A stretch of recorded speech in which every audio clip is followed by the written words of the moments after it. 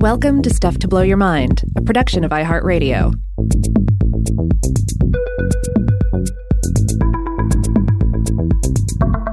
Hey, welcome to Weirdhouse Cinema. This is Rob Lamb. And I'm Joe McCormick. This is our 40th episode of Weirdhouse Cinema and our first venture into the cinema of Spain.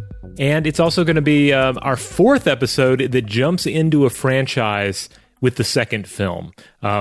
We did this with Boggy Creek 2, we did this with Trancers 2, and I guess you could make an argument that we did this with Troll 2, though of course Troll 2 had nothing to do with Troll 1, so that's debatable. Did you actually comb through all of our titles to verify this? Well, I mean, I have a list of episodes we've done, so okay. It wasn't much combing, but I scanned it real quick. Wait a minute. I think you're forgetting one. What's that? The Ewok adventure movie we did was indeed a sequel. Oh my goodness, you're right. That's right. That was a sequel. Oh, and you know what? Technically, Teens in the Universe, also a sequel. So make that... Wow. This would be, number 6 then? The sixth film that we've looked at that is a sequel to another film. So here we go. We're going to be talking about Return of the Blind Dead, a.k.a. Return of the Evil Dead. Also another... 1973. Another exploitation horror movie from the 70s that is badly in need of a bath. Rob, how did you dig up this abomination? This is one I've been familiar with for a while. I think I actually used to have the first two Blind Dead films on DVD, like ages past, and lost them at some point, or traded them in or gave them away, and figured I would never need to go back and watch a Blind Dead film again. And yet, as these things tend to work, eventually the thirst returned, and I had to go out and watch these films again, or at least the second one here. This one was a first for me in a number of ways. I know I've seen some Spanish horror movies from the 70s before. I'm struggling to think of what they are, but I know I have. But this was the first movie that I can recall seeing that had zombies riding horseback. Yes. Yeah. This one. So this is an interesting film from a number of different perspectives. First of all, just as a Spanish horror film, we'll get into this a little bit, but it does have kind of an important place. It is a key 1970s Spanish horror film that ultimately had a big impact on that genre and that world of filmmaking. It's one that also has acquired a cult following over the years. You'll see it associated with kind of I guess kind of like doom rock kind of vibes, you know. It has several of the elements, you know, the idea of like black hooded figures riding at night, weird sounds. They have big swords. It is in many respects. I mean, it is a zombie film, basically, but it has this interesting place, kind of sandwiched between the George Romero era of zombie films with the first Night of the Living Dead, and then bridging the way to the gorier realm of zombie films that was to come, both in the United States and in Europe. Yeah, I'd agree. So if you look at like Night of the Living Dead as I don't know, you could argue a more cerebral horror film, something that's independent, original, kind of thoughtful, and is very dialogue-driven, almost could function as a stage play. Right. This is a little bit closer to that Fulci zombie zone, where it's more just about kind of like fluids coming out of people's bodies and things being really gross.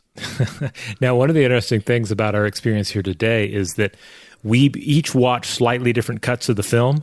Then I went back and watched portions of the cut that you watched, but the one that I watched is like a minute shorter and has a little less gore in it and is missing one crucial scene that we'll get to here in a bit. Okay. So you probably encountered just a little more of the oozing juices compared to what I saw initially. But still, there's some dripping blood in my cut as well.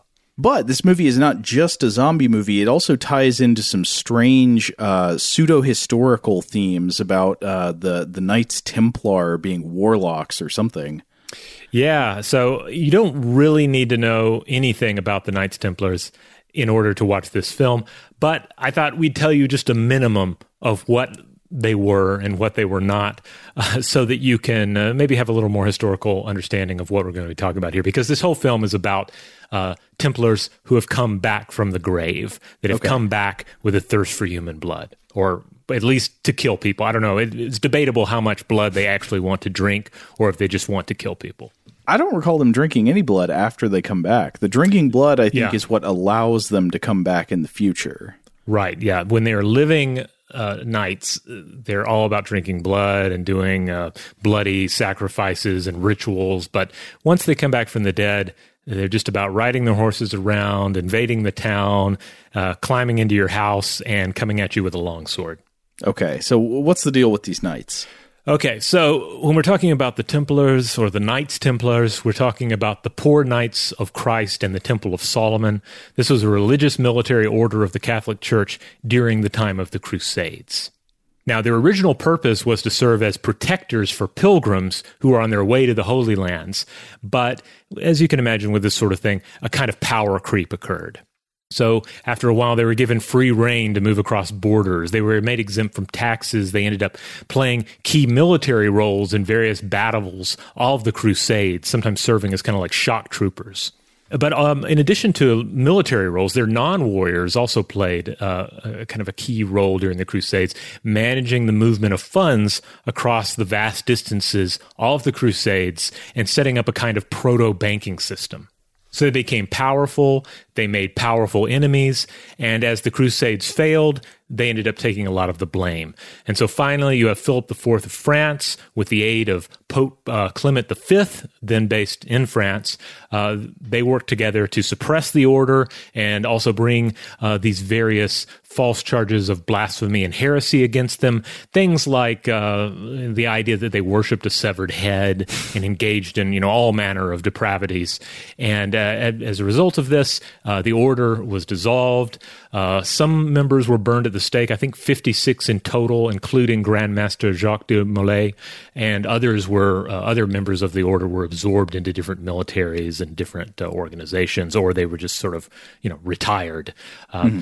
So you can roughly measure the Crusades as having lasted from 1095 to 1291, and then the Templars themselves lasted as an organization from 1119 to 1312.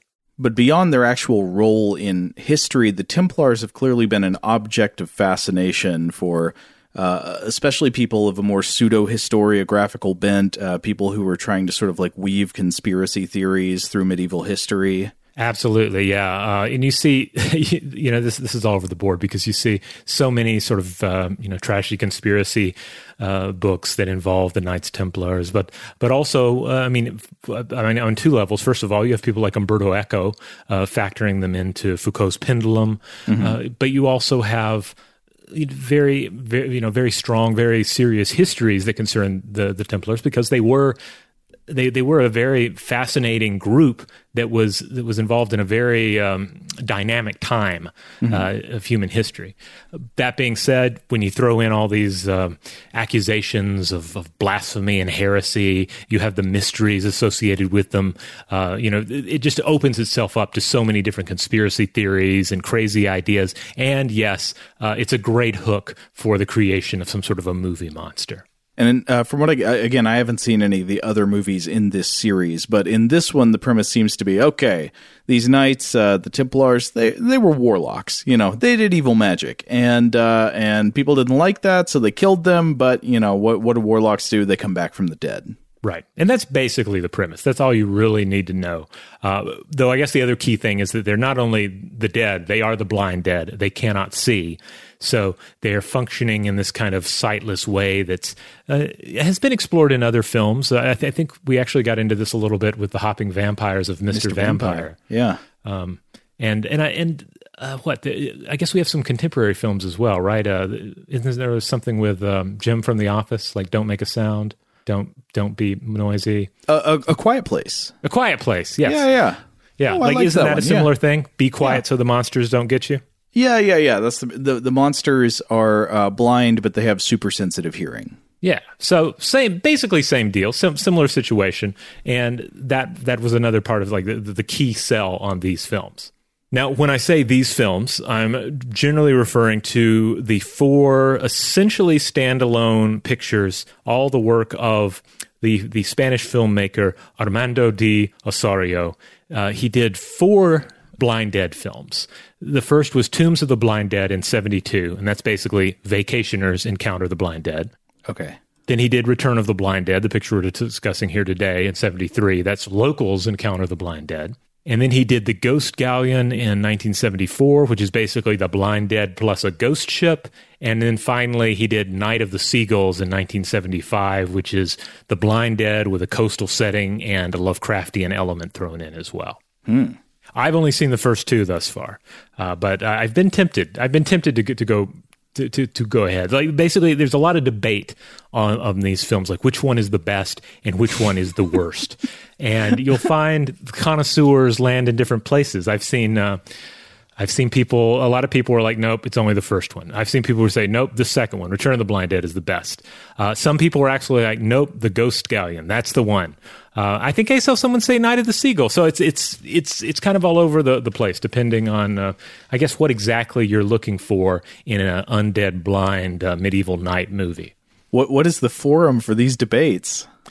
Oh, I don't know. You see just different posts about these movies. I saw an interview with the lead singer of Electric Wizard where he referred to the one he liked the most. I think he likes The Ghost Galleon the most. Oh, okay. So, it's all over the place. I guess it depends on what your particular tastes are. So far, my favorite is this one, though.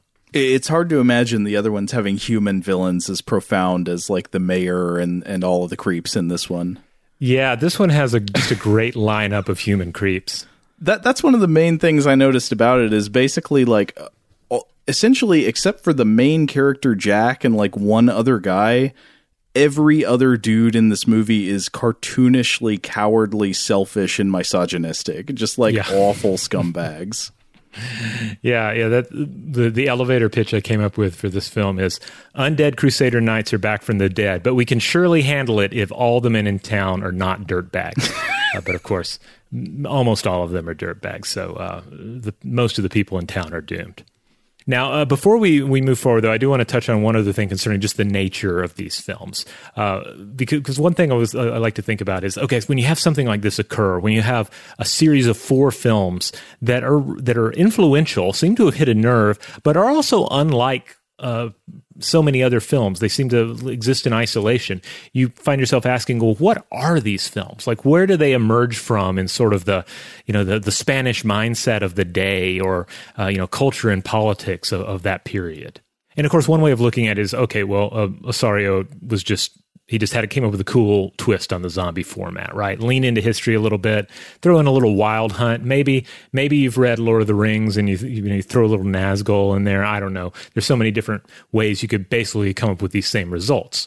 Oh yeah, I didn't think about it, but the blind dead in this film are kind of Nazgul. They're sort of ghostly or otherworldly undead riders with swords. Yeah, and have at least a different sensory realm that they inhabit. Yeah. So I wanted to read more about this. I was like, all right, somebody has bound to have explored this. And I found an article titled Spanish Zombie Films by Alex del Olmo Ramon, published in the journal Culaba. And the author argues that prior to the 60s and 70s, Spanish fantasy and horror cinema was just severely repressed due to, quote, the repression that was still being meted out by the church, Catholic power, and the harsh dictatorship imposed by General Franco. Another element that they point out is that in 1964, Spain's New Standards for Film Development initiative opened the door for co-productions and the international growth of Spanish cinema. And then on top of that, there was a big corruption case at the time involving loans to Spanish cinema production. So for both reasons, low-budget horror movies were suddenly just a smart investment. They point out that despite the fact that Spanish horror and fantasy films only numbered something like 300 or so during the 60s and 70s total, almost 100 films were shot between 69 and 73. So the idea is cheap movies, cheap thrills, immediately profitable. But in all of that, I think the thing that I latched onto the most was this idea that, this insight about state and church repression because ultimately with this film, we have these horrifying creatures of the church that rise up against the townsfolk, and corrupt politicians are ultimately powerless to stop them. Now, of course, I think if you were going to try to defend this movie against charges of blasphemy or something, you would say that, like, oh, well, they're not, the knights in this movie are not true Christians. They're devil worshippers in secret. Right. Though apparently I was reading that he was very concerned. There were a number of challenges to making this film, and pretty much all the films that Osorio did. But in the first film, if you go back and watch it, you'll see that the Templars, the blind dead, all clearly have not a cross on their chest, not a Templar cross, but instead they have the Ankh on their chest instead, and that was in part a direct choice to try and prevent accusations of inappropriateness, because he was like, oh, I don't want to shoot this film, and then they're going to come back and say, I'm sorry, you have to take all the parts with the blind dead out. So he thought it was safer to just go with an alternate, crucifix design. So these knights just happen to be followers of the Egyptian religion or something. Well, remember, part of the plot is that they went off to foreign lands, and they learned foreign concepts, including the secret of immortality. It's not a very good form of immortality. This is something I've wanted to bring up about a number of movies that have some kind of demonic figure, vampire, zombie, whatever, that says, you fools, you can strike me down, but I will come back from the grave. I will live forever. But in almost every case, it looks like the form they get to come back in, their immortality does not look very pleasant for them. I mean, are they having a good time being these rotted corpses that are having to chase down the villagers? I mean, it doesn't really seem like functional immortality. It just seems like, well, your body can kind of come back and lumber around and do some violence.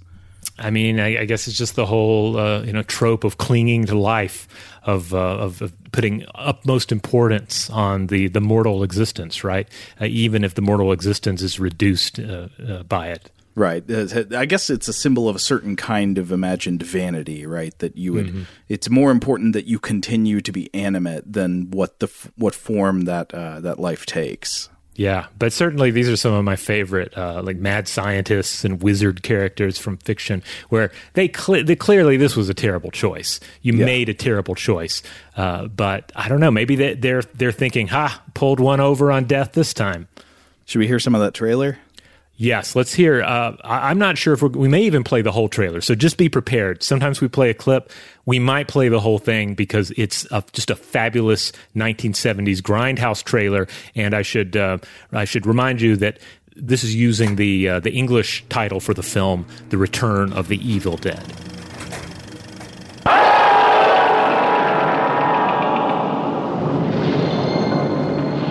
Terror once again treks its legendary course, making your flesh creep with pleasure.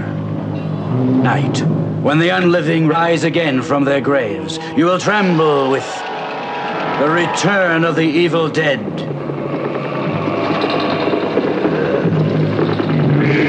Their hell-born revenge, for which there is no assurance of protection, nor will you escape. The fear, the anxiety which the return of the evil dead provokes. A new high in excitement. Help me!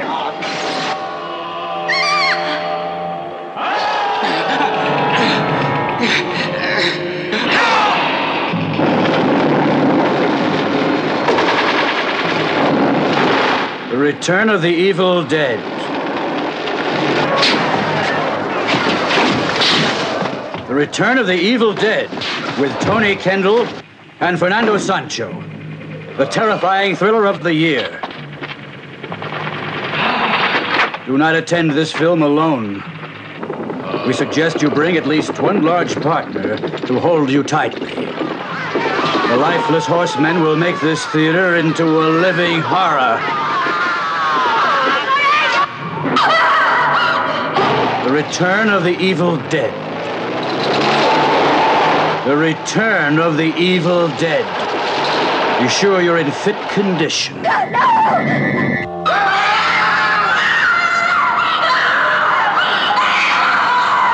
And don't scream. All right. Oh man, I love this trailer so much. For starters, it makes several promises or statements about what is going to happen when you see this film. They're trying to get you to sign that contract. Right. They let you know. It's almost like the side effects list on a medication. They let you know that your flesh will creep with pleasure. You'll tremble. Your also fear and anxiety are going to be unavoidable. You will get high. You should not attend this film alone. You should bring at least one large partner to hold you tight. The theater itself will become, quote, a living horror. I'm not sure what that means, but it sounds impressive. You need to make sure you were in fit condition to see this film. So I guess consider going to your doctor and making sure that you're cleared. And then also, don't scream. It's a good idea not to scream. I guess it's in case the blind dead also infiltrate the theater. It's the opposite of the Tingler. Yeah, well, that's right. The Tingler, you had to scream to alleviate the growing monster in your spinal column. I mean, in general, this trailer does have a strong William Castle quality to it. In that it's making lots of promises about what the film will deliver and saying, like, I don't know if you're up to it. I don't know, you know. We dare you to see this film. And then that's the other thing, too, that I love about it. I love a movie trailer that repeats the name of the movie multiple times. And this one does it. It says, some of you may have noticed this, the narrator says, The Return of the Evil Dead 6 times in less than 2 minutes. It reminds me of those great old radio spots for Zombie. That would just be like, Zombie. Ooh, it's got my arm. Zombie. No one under 17 will be admitted.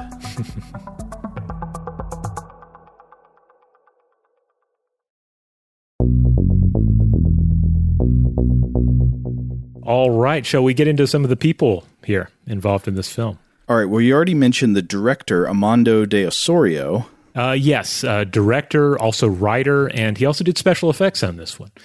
So he lived 1918 through 2001, one of the key names in the 1970s Spanish horror resurgence. He was also a painter. He directed commercials and documentaries before branching into horror with 1969's Malenka, the Vampire's Niece. And he often employed inventive ideas that ran up against budgetary frustrations and budgetary realities. So he's one of these guys that he seemed to always dream big and never had the budget to realize the sorts of effects and visuals that he actually wanted.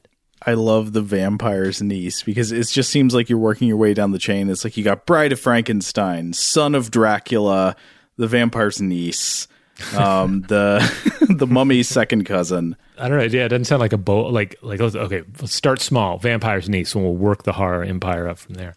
Right. Apparently, he almost got Boris Karloff for that one, but it fell through. Yeah. I think it wasn't his choice. It was something that the producers finally said, no, that's too much. He's asking too much. Now, as Ramon points out in that article I referenced earlier, Osorio did just encounter all sorts of issues making the first Blind Dead film.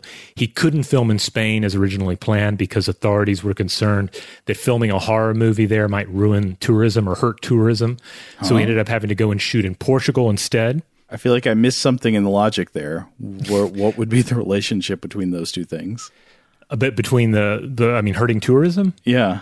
Ramon mentions that there were some other things hurting tourism at the same time. So the tourism had already taken a hit.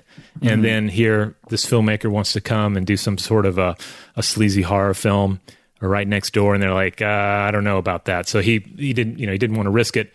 He went to Portugal to film instead. Okay. And then, of course, there was the deal with the crosses, too. He was worried about censorship in that regard. So that's how you get the onks. Yes.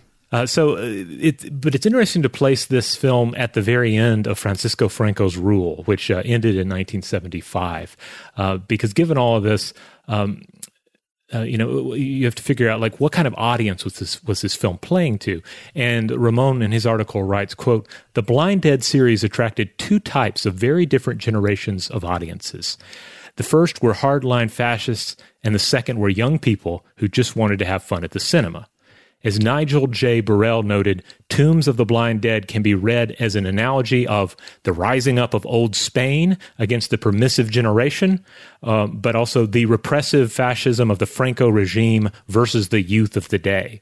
So that does sound, it's kind of like I've read about the appeal of the movie Patton, about how it was able to be 2 different films to 2 different demographics. Oh, okay. So you can imagine, like, so some very old conservative people would be sort of siding with the blind dead and being happy watching them punish young people for partying. Mm-hmm. But you could also be the teenagers going out to see the movie who, you know, you're getting your frights and thrills from identifying with the teens who are partying and are being chased by these monsters. Exactly.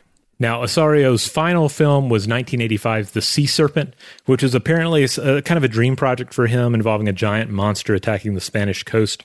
The cast ultimately included both Timothy Bottoms and Ray Milland, but the lack of budget once again frustrated him, and he basically retired after that film. And I think he went on to use some. He went on to like paint blind undead Templars to sort of supplement his income, sell those to fans. And it's interesting that he apparently used those kind of paintings to pitch the film to begin with, because again he was a painter as well. And then he finally tried to get a film titled The Necronomicon of the Templars off the ground, but that project never came together either. Now, the main character in this movie, played by Tony Kendall, is, I think this is a first for me in films, is a pyrotechnician. His job is that he's a fireworks expert, and I cannot recall that ever being a job for a main character in anything I've seen. No, I don't think I've seen it either. I guess it kind of works because the whole thing is this small town that is supposed to be in Portugal. They're about to have this traditional festival that they have every year in which they burn Templars in effigy. So as is often the case, you bring in an outsider if you're going to do fireworks. You know, it's like it's not the local fireworks guy. But in this case, it's not just an out-of-towner. It is an American. It's American fireworks expert Jack Marlowe. This role was written for John Saxon. I mean, clearly, like this is what I was thinking too. It's like, this seems like the perfect role. It was written to bring in some sort of like a B-lister from Hollywood to be your big star in this picture and sort of, you know, pump up, international viewership. But yeah, it's played by a Spanish actor. But I don't know, maybe that was easier. I think this is an actor that Osario had worked with before or ended up working with on another picture. So maybe, you know, the connections were there or the producers liked him. Who knows? He's a very handsome man. Yeah, former model turned actor. Did quite a few Spanish action films. He was in 7 movies in 1973. He was in a string of Commissar X action movies in the 60s, and he went on to do a lot of spaghetti Western work. He was in some Giallo films. He was in Mario Bava's The Whip in the Body. So he seemed to have wound up in just about every genre of film possible at that time. Now, as we mentioned, apart from the main character, played by Tony Kendall here, basically all of the other dudes in the movie are just these unbelievable, like, creeps and dirtbags. And I'd say that the one at the top of the heap is good old Mayor Duncan, who is played by someone named Fernando Sancho, who I want to give a bouquet of flowers to this man. Like, he does not hold back. He was like, you know, he is committed to making the audience hate him more than they have hated anyone ever. Yes, yeah, he is a total heel. He's basically, I was thinking about this as we were putting the notes together. He's everything Mayor Quimby is on The Simpsons, except the 1970s small Portuguese or Spanish town version of that. Yeah. But without the charm that makes Mayor Quimby sometimes lovable. Yeah. Yeah, this guy's not watering the plants in his closet and stuff. Yeah, this guy's a selfish brute. The actor himself, Fernando Sancho, he worked in a lot of spaghetti westerns, that sort of film. Apparently, he has an uncredited role in 1962's Lawrence of Arabia. But this seems to be, I don't know, as far as movies I've seen him in, this is his crowning achievement. Now, his character has a fiancée, and she's a major character in this, and that is Vivian, the mayor's fiancée, played by Esperanza Roy, born 1935, and as of this recording, I think she's still alive. I'd say she's the other main character apart from Jack Marlowe, Tony Kendall. Yeah, she's I don't know if you want to call her the heroine, or just the love interest, but I don't know, it's not the worst role that you could imagine in a film of this caliber. You know, she's not a complete damsel in distress. Like, she has a certain amount of strength and character to her. apparently I don't think I've seen her in anything else, but I've read that she has a chance to showcase her skills more in films like 1973's A Candle for the Devil. But she was a Spanish actor, trained dancer, and then I think later she was married to an important Spanish film producer. Now, if you have a character like Mayor Duncan, you got to have a thug, and the thug in this film is Howard, played by Frank Brana, another exquisite scumbag. Yeah, lived 1934 through 2012. And this guy has been in a number of Spanish genre films that we have seen, some of you may have seen, and that are just some exquisite cheese. Oh, wait, he was in some Juan Piquer Simon movies, like Pod People. Yes, he was in Pod People, which I think the original title was Extraterrestrial Visitors. That's from 1983. But he was also in Slugs from 1988, which is indeed a nature attacks film about slugs that will either crawl on your body or crawl up the toilet, and then also a film titled Pieces from 1982. I don't recall if I know anything about that one or not. It's a chainsaw film, I believe. But okay. Which one is the one you've seen? Well, I've seen Pod People, and I think I've seen Slugs. Oh, okay. I think with Pieces, I think I've seen Pieces, but you've seen another chainsaw film that I sometimes get confused with it, like a Spanish chainsaw film, maybe an Italian chainsaw film. Torso? Is that the one? Like a really weird one? No. Well, I mean, to be honest, sometimes I see these movies and I later don't recall what the title is because they all have multiple titles. Yeah. But wait, which guy is he in Pod People? Is he one of the trappers in the woods, or not? I guess they're hunters. Yeah, hunters or poachers. I can't remember which. It's been a little while since I've seen Pod People, but he has this guy has a real Sam the Eagle look to him. Yeah. Silver hair, a strong brow line, and he looks like he could do some real cruelty. Like, the brow turns inward that way. Yeah. Show that he has no heart. Yeah, so this is a guy who played a lot of police inspectors and enforcers, that sort of role. Oh, but hey, we're not done with the creeps. Oh, yes, because this film has a terrific central creep in the form of Murdo. And Murdo is played by Jose Canalejas, who lived 1925 through 2015. Yeah, this is probably the most outlandish role in the entire film. Murdo is the caretaker of the ruined abbey, out of which the undead, blind dead, are going to emerge. He's sometimes described as the village idiot. He reminds me a lot of Ron Perlman's later portrayal of Salvatore in the 1986 adaptation of The Name of the Rose. I would kind of describe him as a disturbed Stephen King lookalike with a monobrow. He does kind of have a King look to him, doesn't he? Yeah, he's this guy's so great in this film. We'll get into some of the differences here in a bit, but if you go with the Spanish dub, if you go with the English dub on this, you're gonna miss out on the creepy voice of Murdo, because the dub has a creepy voice, but the authentic Murdo voice is just excellent.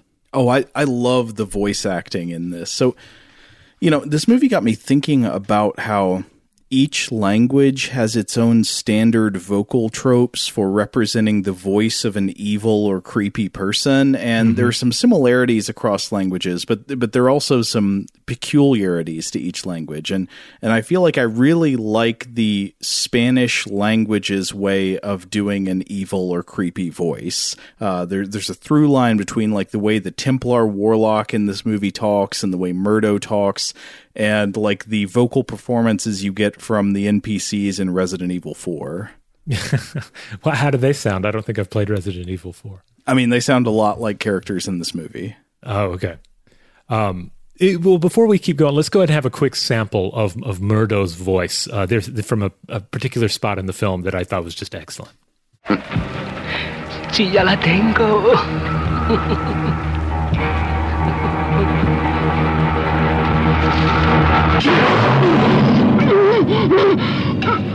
I'll reference what he was saying here in a bit, but this is a great scene where he's encountering Vivian and Jack Marlowe in the ruins. Now, Canalejas was a Spanish actor, and he seems to have played a lot of henchmen in a lot of Westerns. If you just look up pictures of him, you'll most often see him with a beard and a cowboy hat. He even shows up in A Fistful of Dollars and For a Few Dollars More. These are Clint Eastwood spaghetti Westerns. But this guy's just showing up as uncredited gang members in both. So he generally was playing heavies, but he also directed a couple of Spanish comedies in the mid-'70s. But in this, he's just a fabulous creep. Now, one of the Templars at the beginning of this movie is played by somebody who looked familiar to me, but I couldn't place him. But now that you've done the research, I think I know where I know him from, and that's Luis Barbu. Yes, he plays the executed Templar. He lived 1927 through 2001. It's not a huge role, but you do get to see him drink blood and or consume a human heart. But this is a guy that had 125 credits and does pop up in some big Western films like Conan the Barbarian, in which he plays quote-unquote red hair. I think I recall him here, yeah. He's like a warrior type guy. Is he like one of the sort of father figures to Conan after he is abducted? Well, no, he's the guy who like buys Conan the Barbarian and trains him to fight as a gladiator. That's right. I remember him now. But anyway, this is a guy that shows up in a lot of Spanish genre films of this time period. Now, one thing I noticed about this movie is that it has a very distinctive musical theme. It has like a melody that you can hum walking out of the movie. But the melody really reminds me of like the theme song of an anthology horror TV show. Like it sounded like it would be the theme song of Tales from the Dark Side or something. Which one are you talking about? The more melodic? Yeah, the one that plays over the end credits. Oh, okay. Yeah, let's have a quick sample of that.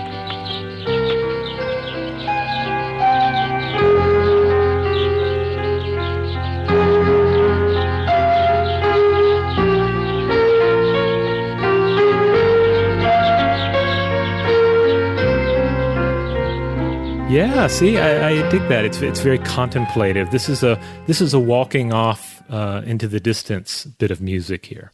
But then, of course, the other types of sounds we hear, the other main, really the main character of this soundtrack, which you, I believe, heard in the trailer, is this kind of cacophonous, Masonic chanting, synthy, just kind of just sounds from hell, like the sort of synth music that would arise from the crypt alongside dark riders in slow motion. Yeah, a lot of evil laughter and sighs and echoey noises with digital post-processing on them. Right, and this is the work, all four of the Blind Dead films, it's the work of Anton Garcia Abril, who lived 1933 through 2021. And that Kulaba article I referenced earlier included an interesting tidbit about this. Quote, Osorio's film is adorned by a soundtrack by Anton Garcia Abril, who did a brilliant job with limited resources, repeatedly recording the name of the production manager of the film, Tomb of the Blind Dead, 1971, Perez Guiner, and then running the tape backwards to create a sound treatment with the addition of a chorus made up of only two people. Wait, so was this in honor of the production manager or in mockery of him? I don't know. I guess it depends. It depends how he received it. But yeah, that sounds incredible because the end result is very atmospheric, very, very doomy and gloomy, and I think absolutely holds up. I do think it is a shame that so many of these, especially you look at Italian genre films, there have been some really classy vinyl releases of those soundtracks, and we've mentioned these before on the show when they pop up. But I don't think the music from the Blind Dead movies has ever been released in any format. I was looking around on Discogs to see if it even came out on any format back in the day, and as far as I can tell, it has not. Well, I could be wrong. I don't know if I noticed as much variation in the musical content in this one as you might find in, say, the Italian giallo movies of the era. True, yeah, but they could at least put out a single, right? Or put it on a compilation. I don't know. Because ultimately, the other thing about it is that Anton Garcia Abril was an acclaimed Spanish composer and musician. I don't know if I gave his dates yet. He was born in 1933 and you did, yeah. Died this year. So he was around for a while. Longtime head of the Department of Compositions and Musical Forms of the Madrid Royal Conservatory. And if you look him up on your favorite digital music source, you'll find numerous releases of his work. And he also did a number of scores from film and TV over the years as well. So, he's not an obscure figure, but this, like I say, these particular sounds have not been re-released in any format that I could come across. There was a bug in my ear when I was watching this movie, which is that one of the sounds in the sort of Blind Dead cacophony theme is something that sounds exactly like a sound that they make in that SNL musical skit, The Creep, when they say, "Oh," it did that multiple times. There is a shocking "ha" sound that occurs. Yeah. I wonder if there's any connection there. Murdo would have been a great creep. He would have fit in. He kind of does something put him like in the that creep wall. Video, yeah. He definitely could have done a verse.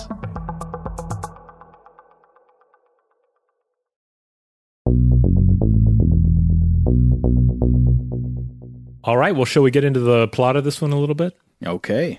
Now, this is one of those movies that is they're not going to take their time. They're going to kick things right off with high action from frame one. So from the very beginning, we have pitchforks, folks. My version started with a bunch of 14th century villagers all armed with classic pitchfork torch combo, rounding up Templars in a frenzied mob, saying to them, "You are evil warlocks, you must die," and then burning their eyes out with fire. And they give a reason for that, actually. When they grab the Templars and they're like, "You are evil warlocks, we're going to kill you," the Templars promise they will return from the grave. They say, "We'll rise from the grave for revenge and raise this town to the ground." And when they make this promise, "We'll rise from the grave and get you," the villager responds, "Well, we'll put a stop to that. We'll burn your eyes out and you'll never find this town again." It's one of those things that it's very like magical movie logic, because what they do after this is they just completely burn the Templars, in which case I think their eyes would be burned anyway. But first they poke them in the eyes with their torches. Yeah. Now, I guess there are a couple of things going on here. First of all, in general, about this film being right to the action, since it's not directly connected to the first film, and I think basically all the Blind Dead films are standalone films. But you could make an argument that this is the prequel, that this is showing where they came from, and at any rate, they dispense with any kind of mystery about what's going on. It's the Blind Dead, so they're not even going to pretend that there's any mystery regarding what they are or where they're coming from. They're going to go ahead and also establish why they're blind. Oh, in the other movies, is it like a mystery? Like we don't know what these things are. Suddenly they're just zombies riding horses, poking us with swords. In the first one, I believe, and I didn't rewatch the first one in its entirety, but I kind of poked around in the film, zoomed around with the slider, and I believe it has a much slower rollout of what's going on. So it has a much slower pace till you start getting some undead Templar action. Well, anyway, in this prologue, the villagers then burn a bunch of extremely obvious mannequins dressed as Templars, like really obvious mannequins, to the point where I was thinking, wait a second, are they just supposed to be burning mannequins? But no, I think it was just not super convincing as humans. But hey, that's okay. Yeah, one of these things where these are supposed to be real humans being burned, but in the same picture, we see people burning what are supposed to be effigies of the same Templar. So, it creates unfair comparisons for sure. But then immediately it's present day at the time of the film. And it looks like the villagers are preparing for some kind of festival. So it turns out it is the 500th anniversary of the village's defeat of the Templars. So you see people out there messing with some, I think they are Templar effigies, right? That they're going to burn in the town square. Like that's what the festival is. Like, haha, remember when we burned these warlocks? Well, we're going to burn statues of them. And then we're going to drink, and there's going to be dancing and American fireworks. But quite immediately, as the preparations for the festivities are going on, we meet Murdo. He's sort of creeping and peeking around a corner, and immediately some children are just like, "Hey, look, there's Murdo! Get him!" And and what is going on here? Yeah, because these kids, I think they throw rocks, and then they manage to knock him down and just start kicking the crap out of him. Like it's a brutal beatdown on Murdo. And we haven't seen Murdo do anything wrong yet. I mean, we will later on, but so far he's just this guy who looks kind of weird. And like a bunch of 8-year-olds are kicking this guy to death. Like the implication is that these extremely evil children would have killed this guy, except a very nice lady comes and intervenes and she kind of chases them off. Yeah, the brutality of the kids attacking him, I kept thinking about it because this seems like a very intentional choice. But what does it mean? Or is it to make us feel for Murdo like he's this outsider character who's kind of weird and, hey, maybe you'd be weird too if kids attacked you on sight and tried to kill you? Or is it something about the town itself? Like, this is what the children are like in this town. Can you imagine what sort of like a local business culture, local government, what that they grow up into? Like maybe this town is just cursed from the seed up. I guess. Well, I mean, a large number of the adults are also very bad. Yes. Now, did you make anything of Murdo's monobrow here? We talked about in Mr. Vampire how the one eyebrow priest that we think that eyebrow was supposed to be a sign of like respect, like that the one eyebrow shows that he's strong, that he's serious, that he means business. Yeah, in this, I don't know. I guess it just kind of feels like they did a random assortment of physical characteristics that would make their weird character stand out as a weirdo in a film of this caliber. Yeah. But anyway, from here we get the basic situation of the plot. This is not a very plot-driven movie, so there's not a whole lot to explain in terms of here. We might just pick a few things here and there to talk about. But the basic situation is that they're going to have this festival here in the town, and the town has summoned an American fireworks expert named Jack Marlowe to do fireworks stuff. And he was hired on behalf of the mayor, Duncan, by Vivian, with whom Jack, the fireworks guy, has a history. And so she is the mayor's assistant, and she is engaged to him. But she does not really like him, and she has summoned Jack to the town as their fireworks guy, presumably because she wants to reignite her relationship with him. Yeah, and escape the town. Like, this is a possible way out of this place, which I think, this place sucks. The kids are awful. Yeah. You got Murdo creeping around, and then nobody knows this is going to happen, but the dead are going to rise from the grave and start butchering people in the streets tonight. Right, and then that's what happens. While Marlowe is there, the blind dead rise from their graves and set out on their quest of warlocky vengeance. Now, it's a quest. I think it's a difference in the different versions of the film will give you different understandings of why the blind dead rise. Yeah, so the version I watched, so to be clear, you can't find this film just everywhere right now. It seems like it should be streaming everywhere, but I had to rent a digital copy through Apple, like Apple Movies or whatever it is. And the version I watched, the film quality itself was pretty good, but it was dubbed into English with no option for the Spanish. And there was like 1 minute of footage cut with your version versus my version. So I didn't see some of the blood that you saw. I didn't see a woman's heart ripped out and bitten like an apple.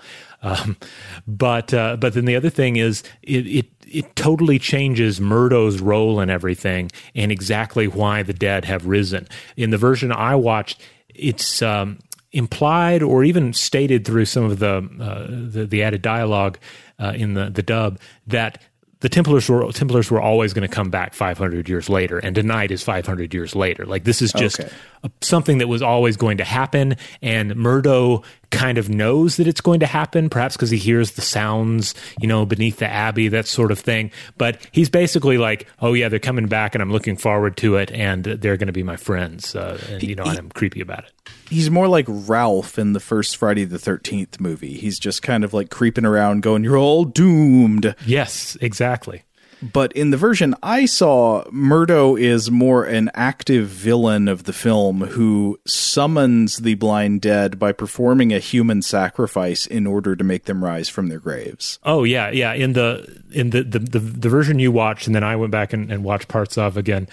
Like, Murdo is a kidnapper and a cold-blooded murderer who engages in blood sacrifice in order to have the Templars rise from the grave and destroy the town that he hates. And maybe he has every right to hate it. I think you can make that argument, but he is a kidnapper and a murderer. in the version I initially saw, it's just kind of like, oh, well, he's just there. He's here to watch, but he certainly hasn't killed anybody. Now, the version you saw, though, you said that he thinks they're his friends. One thing is he's hanging out when they first rise from their tombs, and he's like, hey, remember me? I'm Murdo. I'm your friend. Like, he literally said that in the subtitles, at least, to the part I watched. Did your version have that? Yes, it did. So he was saying that, but the one area I noticed where the dub was totally different versus what he actually said was the very end of that. So there's a sequence where Jack and Vivian go to the Abbey ruins, and it's the Abbey ruins are all grown up, and it's kind of green and lush, and so they start to reacquaint with each other, and she's like, I still love you. Let's run away together, right? And Murdo is creeping just here for hardcore on them. Yeah, Murdo is watching from the bushes, and then they see Murdo, and they end up having a conversation with Murdo. And at the very end of that, in the version I watch, in the English dub, she says something dismissive to Murdo, and he just responds with something like, "Oh, they never listen." But in the original, Murdo is super creepy because she's saying, you should forget all this and just go get a girlfriend, go dance at the festival. And then he says in Spanish, I already have one. And there's this evil snicker. And then a jump cut to Murdo murdering the woman that he has kidnapped. Yeah. So it's a really creepy moment in the film, and one that I'm really surprised that they cut, because I feel like you don't tremendously sanitize the film by taking that out. It's like it's already a bloody... it's still grody. Yeah, so I don't... It's like, unless it was just like the Murdo Appreciation Society, where they're like, no, Murdo needs to be a good person in this film, where I don't quite understand why you would do that. Again, you're just cutting a minute off the runtime. I mean, perhaps it seems incongruous because later in the movie, Murdo does appear to genuinely try to help the lady who saved him from being murdered by the mob of 8-year-olds earlier. That's true. And maybe they thought it wouldn't make sense for him to be trying to help her if he had already murdered somebody earlier in the movie. I guess so. I could see that being the case. Because, later on in the film, you're kind of expecting Murdo to turn on her or something, but he doesn't, or at least he never gets the chance to. Oh, yeah. Maybe he would have if the Blind Dead had not cut his head off. Spoiler. Yeah. Oh, but also here we get a flashback where we learn that the Templars learned secret rites that allowed them to achieve eternal life. And a couple of observations about this. Again, like I said, the immortality that they're able to achieve does not seem very pleasant. But the other thing is that the, quote, secret rites appear to be simply doing a human sacrifice, drinking somebody's blood, and then pulling their heart out and just like eating it, just biting into it like a big turkey leg. Now, to complicate things, not only did my cut of the film not have the heart-biting scene, it also positions this human sacrifice right at the beginning of the film, before we see the villagers kill the Templars. So it's interesting. Doesn't make a huge difference, I guess, but I guess it comes by virtue of also moving around that removing that Murdo human sacrifice part. Oh, I see. Okay, but whatever the mechanics in any version, the townsfolk are having a big party. They're all dancing in the town square. Everybody's drinking, having a good time. Jack and Vivian are planning to run off together that night, and then the Blind Dead awake. They come out of their graves. We get a great subtitle that says Masonic chanting intensifies. Murdo is like, hey, I'm your friend. And then they run off toward the town to start knocking on doors and whacking people with swords. Yes. And, so I saw one review of this film, which was like pointing out that the Blind Dead are basically, they get a lot of screen time. They're almost constantly on the screen, especially after they rise. And so you see a lot of them, and sometimes they look very good, I think. Sometimes they do have that kind of scarecrow puppet appearance as well. I think the Blind Dead actually do. I think they look pretty good, pretty scary, and they would have looked scarier if you saw less of them in the movie. I mean, they're given too much screen time. This is a classic mistake in horror movies. You show your monster too much. Yeah.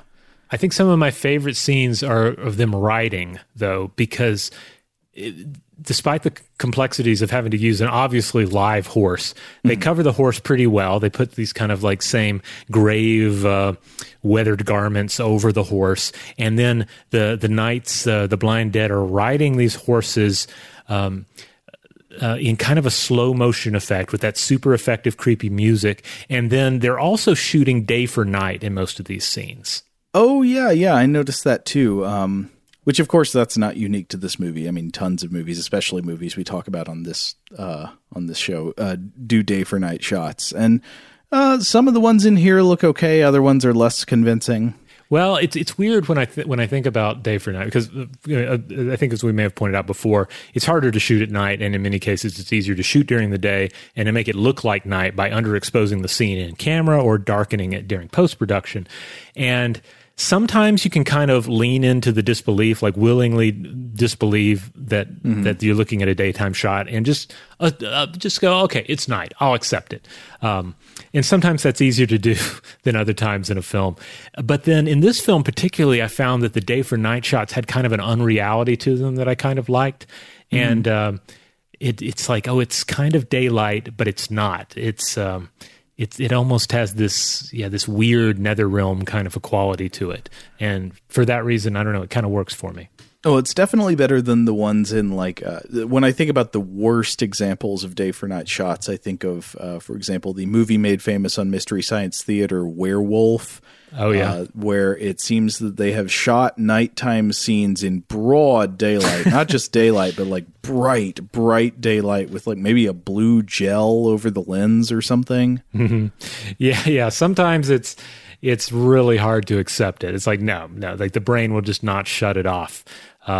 Whereas like in these films, it's almost like there's been an eclipse or something. Like it feels cosmically wrong. Like it doesn't feel like day, but it also doesn't feel like night. It seems like this is the sort of environment into which the dead might arise. So I end up buying it. Right. Now, plot-wise, as the blind dead continue to close in on the town square where everybody's celebrating and dancing at the festival, you get this, like the mayor and all of his goons become increasingly aware of what's going on. And there's this strange subplot where they were, I think maybe 2 or 3 times even in the movie, they call somebody who's like the higher up in government, I guess the local, I don't know, the provincial administrator or something, to get him to send in the army and save them from the blind dead. And he is completely dismissive of them. You see him, he's also just another scumbag, and he's just like, yeah, whatever, you're all drunk, and just hangs up the phone. And I was wondering again, like, okay, I'm wondering how to read the 1973 Spanish politics of scenes like this. Yeah. This feels very intentional, because I think in the dubbed version, it's the governor they're calling. So you have the local politician who's totally corrupt and cowardly and no help at all to the situation.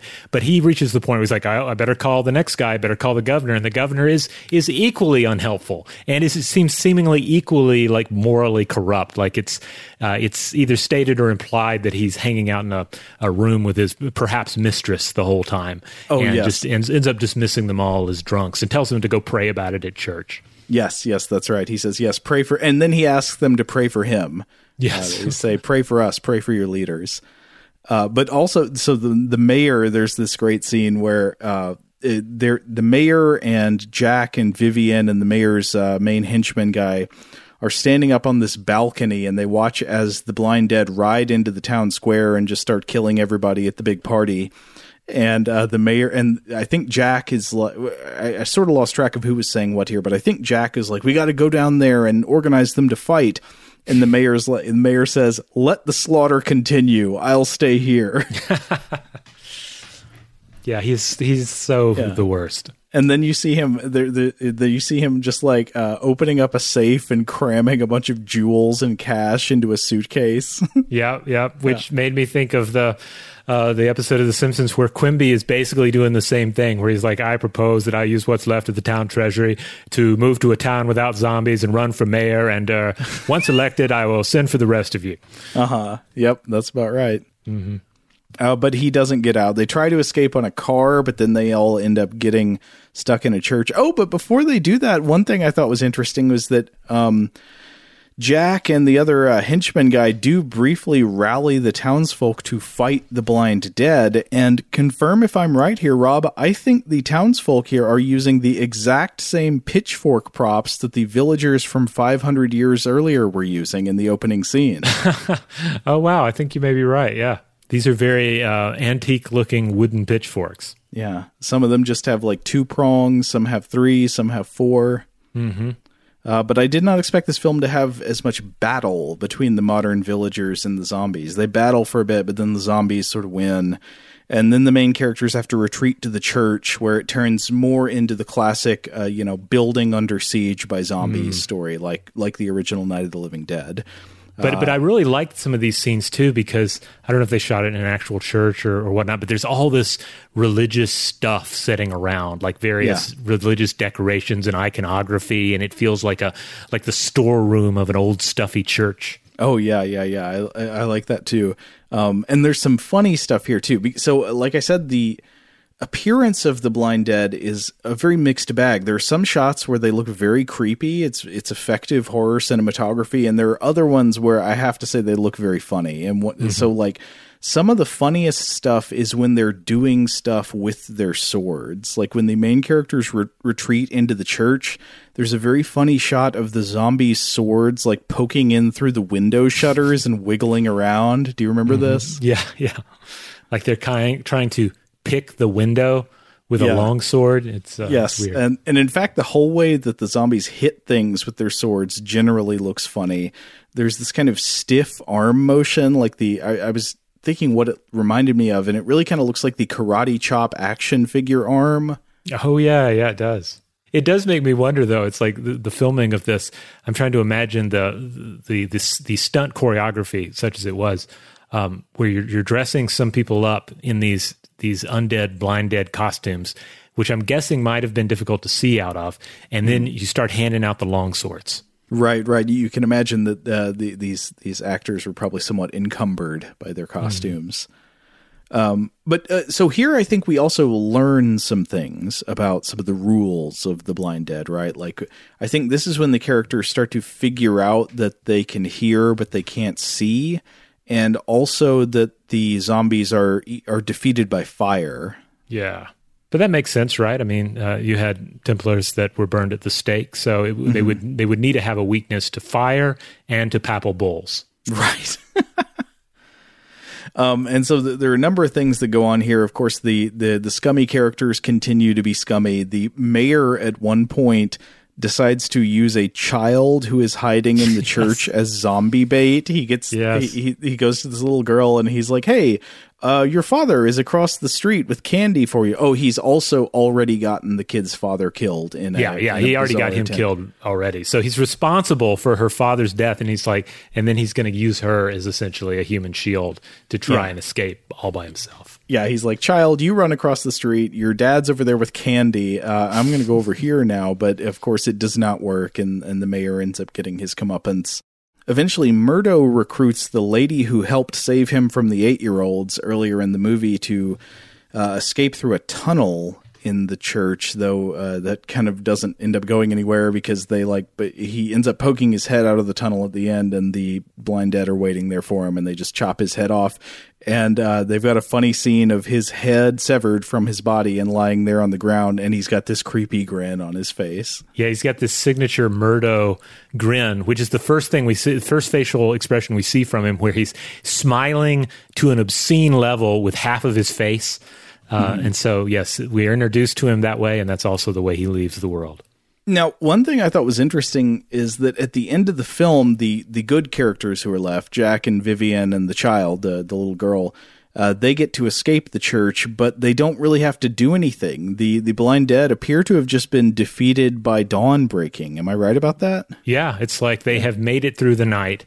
The sun has come up. The rooster is cock-a-doodle-doing. And, of course, it's kind of like night on Bald Mountain at that point, right? Like the sun has risen, the power of the undead, the power of the demonic forces has ended. And our heroes, who now have this kind of accidental family formed by tragedy that you see in films like this sometimes. It's like, sorry, kid, you lost both your parents in one just horrific night of supernatural terror, but Jack and Vivian are here, so everything's cool. A victim of mayor shenanigans. Yeah. Oh, yeah, and I guess, like, Jack's the mayor now, too, right? I mean, is he? Works? I don't know. Yeah, by default, right? Yeah.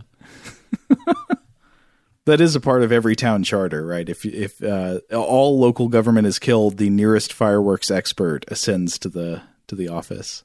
It also means they're probably, all three of them are on the planning committee now for next year's festival. So that's going to be a challenge. Like, how do you bounce back from a festival like this and, and still make sure it's fun for everybody? Okay, question. How come the characters, once they figured out that the blind dead operate by hearing, why didn't they take their shoes off? Well, I guess that would have worked okay for indoors, except, okay, if it's an old church, maybe it's creaky. Maybe the floorboards would have creaked anyway. Well, no, I mean, when they were trying to sneak by him outside, there's multiple scenes where they're trying to sneak by the zombies in the street, but they're making noise and the zombies can hear them. It seems logical they should have taken their shoes off. Well, maybe it could have been gravel. There could have been bits of fireworks left over. The fireworks have already gone off, I think. There was drinking and dancing. There might be glass in the street. Oh, that's a good point, yeah. Got to be careful with your tootsies. It's been a big party, yeah. Take care of your feet. But that would make for a good scene in one of these films. I wonder if that's been done in any of these other films. Is that like In a Quiet Place? Do they ever take their shoes off in that? I don't recall. Huh. Yeah, I have to say this was ultimately, I found this to be a really fun flick. The pacing I feel like is pretty good, especially for a film from this time period, and to feature creatures like enemies that are slow and plodding. Like they're able to explore that kind of enemy without having it result in a slow and plodding film. And then you have numerous human characters of interest, most of them deplorable, but never boring. True. Okay, but here's one question. The zombies in this film are not like the normal shambling, completely brain dead George Romero type zombies. They can operate tools, meaning, they have swords, and so they can use them. And they can ride horses, so they've got something left going on in their brains. Should they have been able to speak? Well, I mean, I guess they don't really have the apparatus for speech anymore. They look pretty desiccated. But yeah, it's a good point. They're not just mindlessly pawing at the doors. They're stalking around. They're also capable of just waiting outside. There are all these scenes where they look outside the church when they're barricaded inside, and the dead are just waiting them for them to make a break for it, besieging them. So I guess to a certain extent, at least some of those, like the military prowess of the Crusades, has survived in their rotten minds. But they don't. Yeah, they could have. I guess they could have like taken their swords and written in the gravel if they needed to try and like lay out terms like, okay, look, you need to surrender, but we will allow, I don't know, 2 people to go free, or I guess they could have. I guess, but the thing was, they had no terms. They just wanted to kill everybody. That's what they were here for. That's what they came to town for. They're evil warlocks, man. You can't reason with them. Yeah. Can't reason with that. All right, if you're wondering, well, where can I watch the Blind Dead movies? Well, Return of the Blind Dead, again, I found it on Apple Movies. I think there is some rips of them just floating around on the internet, on YouTube and so forth. You can get some of them on DVD. I think Blue Underground put out a DVD of this movie. At one point, there was a 4 DVD set you could get in like kind of a box set that was shaped like a casket. And I think there's a Blu-ray of one of the later films, maybe The Ghostly Galleon or Night of the Seagull. So I don't know. They kind of go in and out of production. But if you want to get your hands on a physical copy of it, you can probably find it. And digital copies are relatively easy to find as well. I think Atlanta's own Videodrome video store has at least the first 2 Blind Dead films. Viewer discretion is advised. Yes. Yeah. Do research these a little bit before just diving in. Yeah, because these are ultimately horror films out of the early 1970s. All right, well, we're going to go ahead and close it out there. Seal the sarcophagus for this week, but we'll be back next week with another film. I I think, unless plans change, we're doing another film from the exact same release year. So we're going to be stuck in the 70s again. So I hope you're okay with that, everybody. If you want to check out other episodes of Weirdhouse Cinema, it publishes every Friday in the Stuff to Blow Your Mind podcast feed. We're primarily a science podcast with episodes airing on Tuesdays and Thursdays, Artifact episode on Wednesday, and listener mail on Monday. Huge thanks, as always, to our excellent audio producer, Seth Nicholas Johnson. If you would like to get in touch with us with feedback on this episode or any other, to suggest a topic for the future, or just to say hello, you can email us at contact@stufftoblowyourmind.com.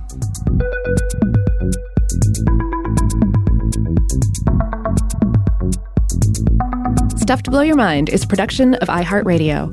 For more podcasts from iHeartRadio, visit the iHeartRadio app, Apple Podcasts, or wherever you listen to your favorite shows.